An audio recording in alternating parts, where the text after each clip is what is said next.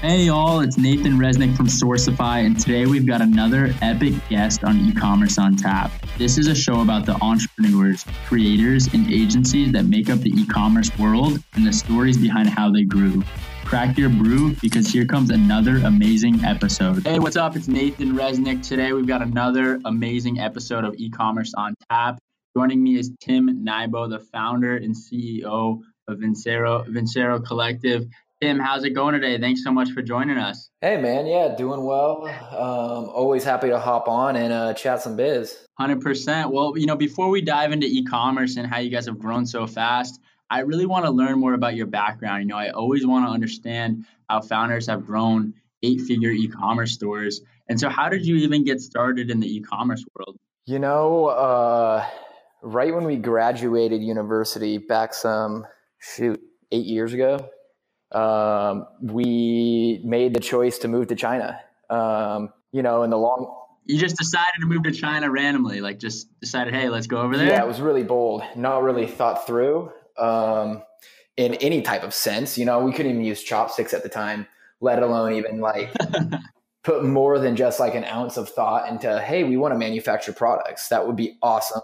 Obviously back then, there wasn't a ton going on in terms of the business world. We were just coming out of not the depression, but that's what it felt like when we were in college. So, what year was that exactly? Graduated in 10. So nice. So 2010, moved over to China. Then what happened? We just tested ourselves. Threw things at the wall for 4 years. Before we landed on Vincero, but it was making a lot of product, connecting with a lot of people. That was really important for us. Learning how to be broke, pushing yourself to your wit's end, so to speak, before you really start making strides, just in terms of understanding business, why some concepts work, why some products work, why some products don't, and just all the things that go into making a sustainable venture work. There's just so much that goes into it. I think that's what a lot of people that are teaching this stuff this day and age don't put through to their audiences enough. That it's not oh, here's this one part. If you understand this, then you've got it all figured out. And that's what all those years out in China allowed us to do, is learn, month by month, all of these different things. Which was hard and not easy. And it took a lot of time. Mm-hmm. It took a lot of struggling, that's for sure. But that's the way you got to do it. You got to put yourself through the ringer. Right, exactly. And so tell me about some of those first, companies or tests that you ran in China. So you guys moved over there. I know it was you and a few friends. What were some of those first businesses that you worked on? Yeah, so going over there, so I don't know how up to date your audience is on things like going back then, but Shopify Build a Business had just started.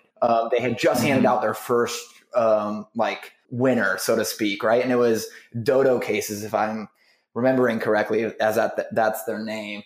And so, the iPad was just becoming a huge thing. And of course, we knew that meant the 2 was going to come out. And then all the competitors, the BlackBerry, Motorola, everyone was really releasing a tablet.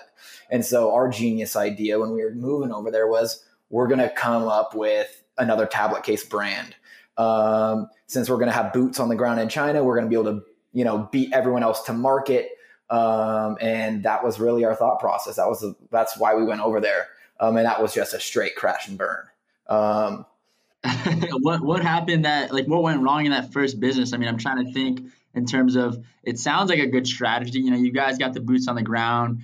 As soon as they release a version, you're probably going to, go gun ho with the factories and try to produce at least samples or production as fast as possible. So what went wrong? I remember being in those factories the first time. So it's so funny. It was we made up fake business cards, try to be all legit, kids fresh off of university campus. It was you just kind of throw yourselves in there. I'll never forget those first factory visits. But because our idea was to beat things to market, so we weren't, talking about it is clear where all the mistakes happened. But long story short, we ended up ordering thousands of cases. And the buttons, like it was off our dimensions. Oh, Yeah. wow. So because we were trying to beat things. So all those products were just wasted. Yeah, we were actually, I don't even know how, able to unload them on like a wholesale auction website, to get some of our costs back.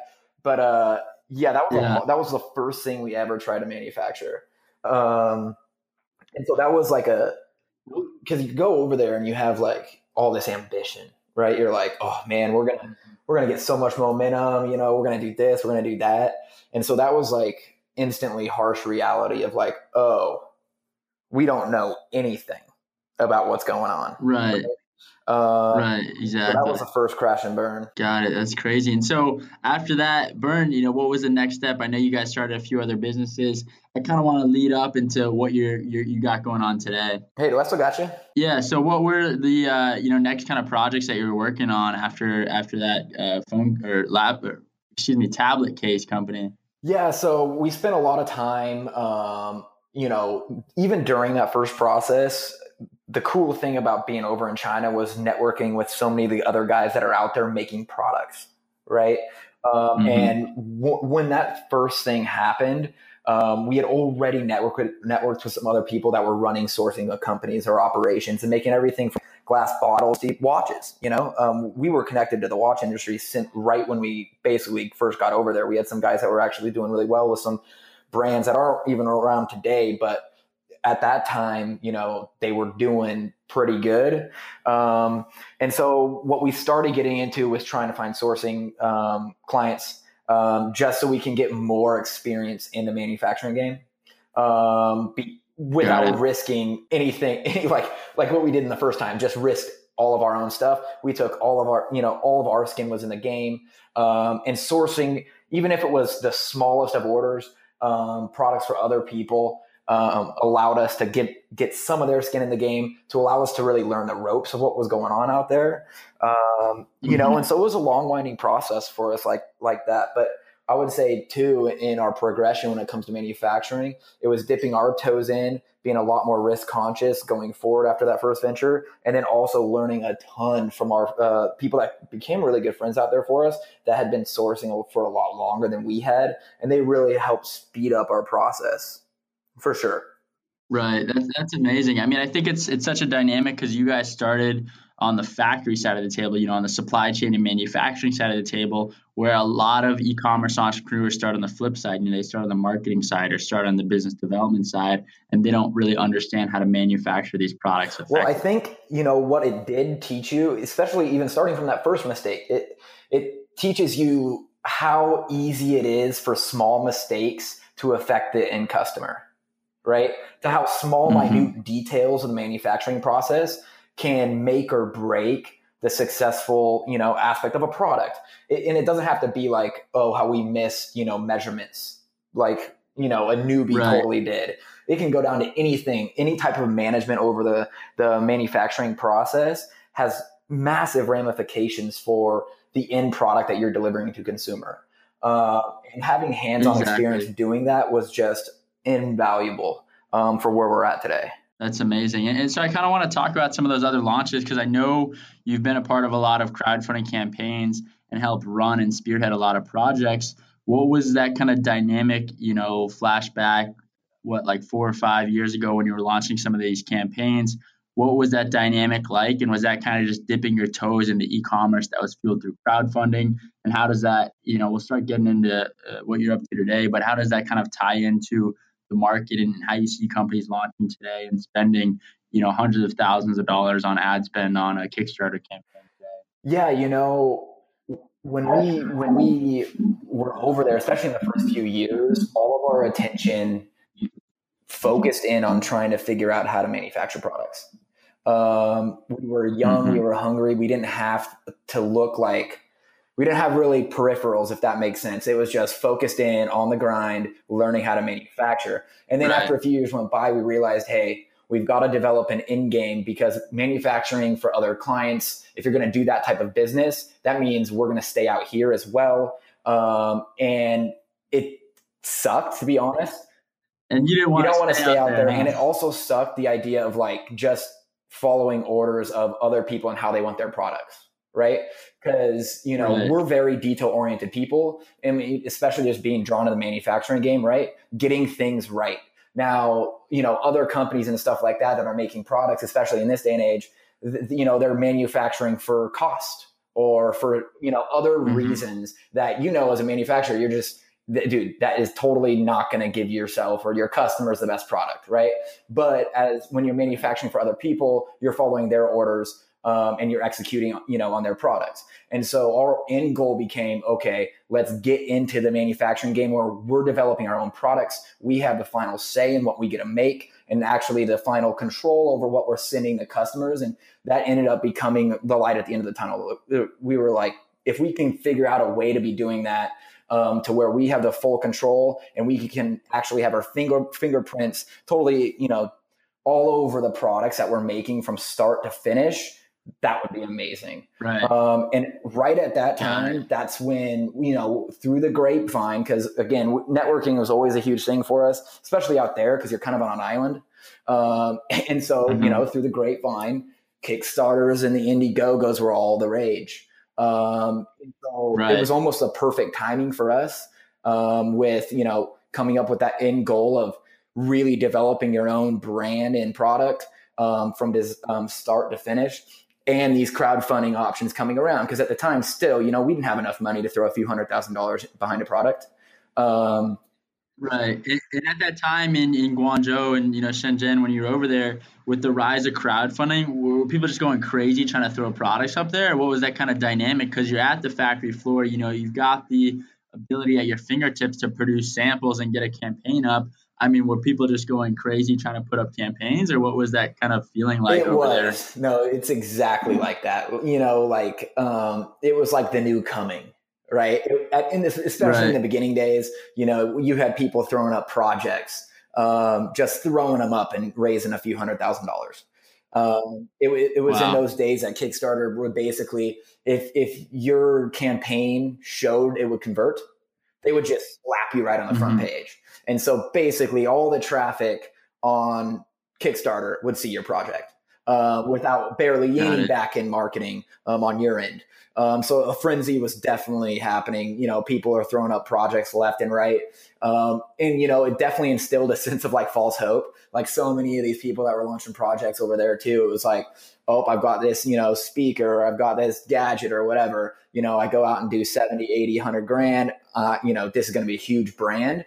But and I say frenzy because, it was so new and such a shortcut that not enough attention was paid to what happens after, right? Like business online in the online world isn't, a site like Kickstarter just easily and freely sending you traffic.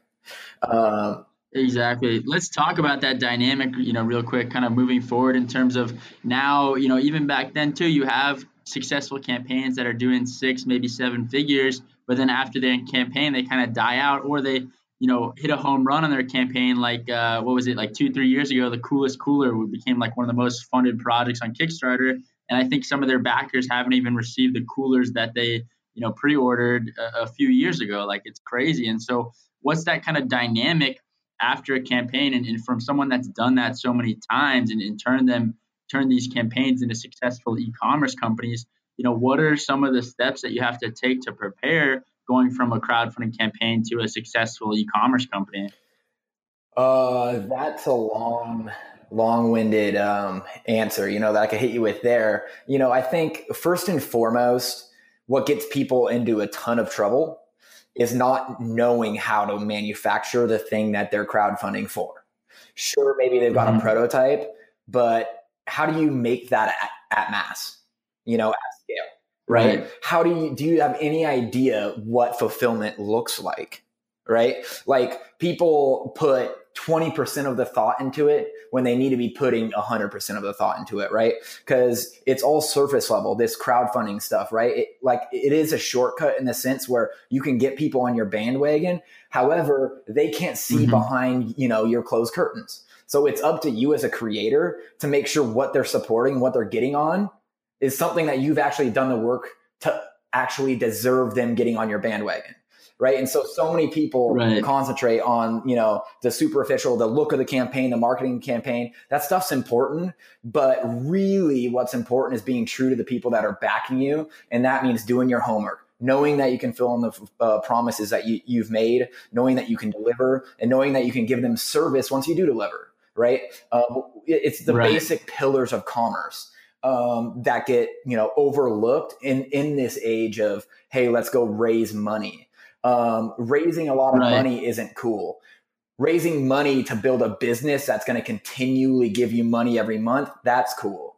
But it's hard to tell people that when they're just starting out. Yeah, I mean, I think you just hit the nail on the head right there, where you see so many companies, whether they be software oriented or e-commerce oriented. Look at like Allbirds or Casper, some of these massive, fast-paced growing e-commerce companies that have raised 20, 30, $50 million, and sometimes don't even have revenues to back it up just based on that hype. And then for these founders to see a return on that raise, they've got to sell the company for at least $500 million or more. I mean, it's almost crazy for investors and for founders to take that big of a gamble when raising money. And so, kind of talking about that dynamic between turning your crowdfunding campaign to an e-commerce company, do you kind of mind diving into, one of the campaigns that you guys turned into an e-commerce company and seeing that transition, and just kind of diving into that different experience, whether it be fueled by starting out on Kickstarter, Indiegogo, and then going on to Shopify or BigCommerce or whichever platform you guys ended up going with?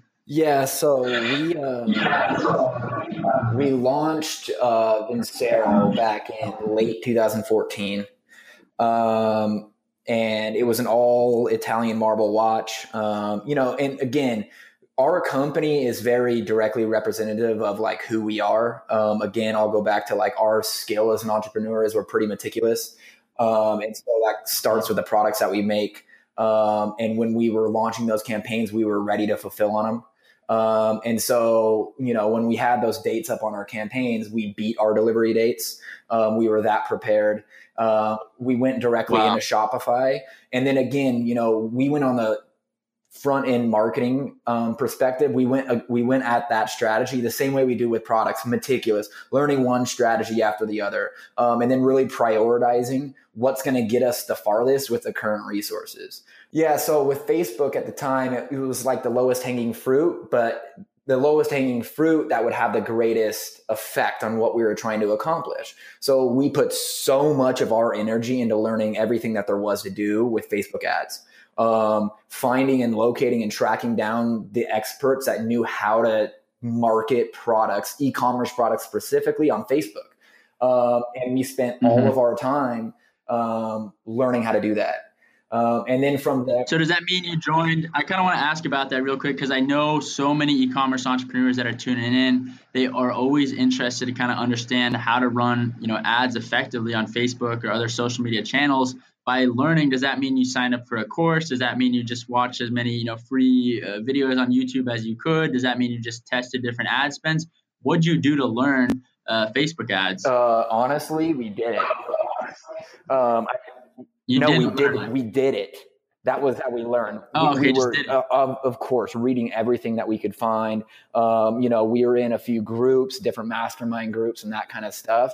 But it was all trial and error. And then looking, especially in those groups and just talking to different people or reading different articles, then we test that. And then we test it. And then we test it. And then we test it. And then you live in your ads manager, especially in that first year, we would live in there. You could feel the pulse of your ads, if that makes sense, to what this is working, that's working, that's working, this is working, that's working, this is working. To where if you do that for that many days in a row, you become the expert. And for us back in the day, everything was about efficiency. Again, I think, companies are a pretty good representation of the people that are running them. And so, if you relate that back to what you were saying about, raising a ton of money or exiting and stuff like that, it's really up to the person that's running the company, what path they want to take it. And I urge people to really think about, what do you want your company to look like? What do you want your involvement in your company to look like? Because that directly affects the strategies that you have to implement as you try and go towards that path, right? And so for us, we, and our enjoyment in business is, learning things, getting better every day, and in the end, delivering products that go above and beyond the promise that we make to our customers. And so we were meticulous about our growth. We were efficient about our spend, and we were just kind of knocking dominoes over as we went. We weren't out there, and our plan was never to go, hey, let's just scale no matter what. We scaled profitably, we've scaled smartly. And in the end, that's really allowed us to have full control over our business now, entering our 4th year. Right. And so, yeah, I mean, I was listening to a podcast with the founder of Casper Mattresses the other day, and he was saying that, a lot of times they aren't even, return on ad spend driven per customer per se. They're looking at the lifetime value. And I think that's a different kind of scaling dynamic because they're hoping that that customer goes and tells a friend about their product. And, so is everyone else. But if they aren't being very profit driven in terms of their growth and just looking at the top line, it's a different dynamic because, Casper's raised almost like $30 million or more. I want to say it's $100 million.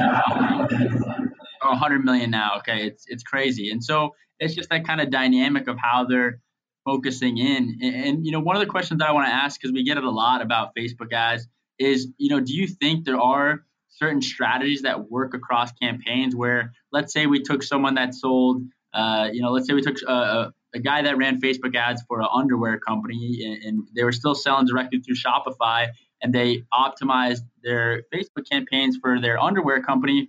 Could they come in and see your ads manager and figure out how to optimize it as well? Do you think these strategies can work across data sets, or does it really depend specifically on the data that you're collecting and really making decisions off of for your company? Because, we hear a lot of experts out there that say, oh, I made this one tweak and the return on ad spend grew by 10x. And is that just a load of BS, or is that really actually applicable to see across data sets how these certain strategies can relate? Well, I'll bring it back to one thing that you mentioned in the beginning of this call, where, what we were talking about at the beginning, people get stuck on the surface level of things. And so advertising on Facebook is still advertising, right?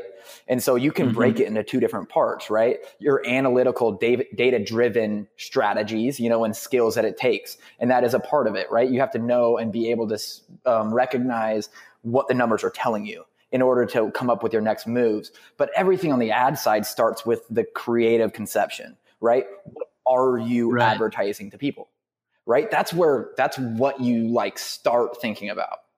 Okay. You start, okay, if I want my end goal as someone for us to become a watch purchaser, well, then you start, okay, if they've never heard about us, how do I introduce them to us? Right. And then if they've heard about us, but they haven't purchased, then what do I say to them? And then if they've heard about us and they're interacting with us a lot, but they haven't purchased, what is my next move? That's where advertising starts. It doesn't matter that it's on Facebook, right? And people forget that. They're like, dude, tell me the strategy how to sell my products. It's like, well, how do you sell your products? And then let's apply that to Facebook, right? And so it's really a 2-pronged thing, and everyone's looking for the shortcut on Facebook.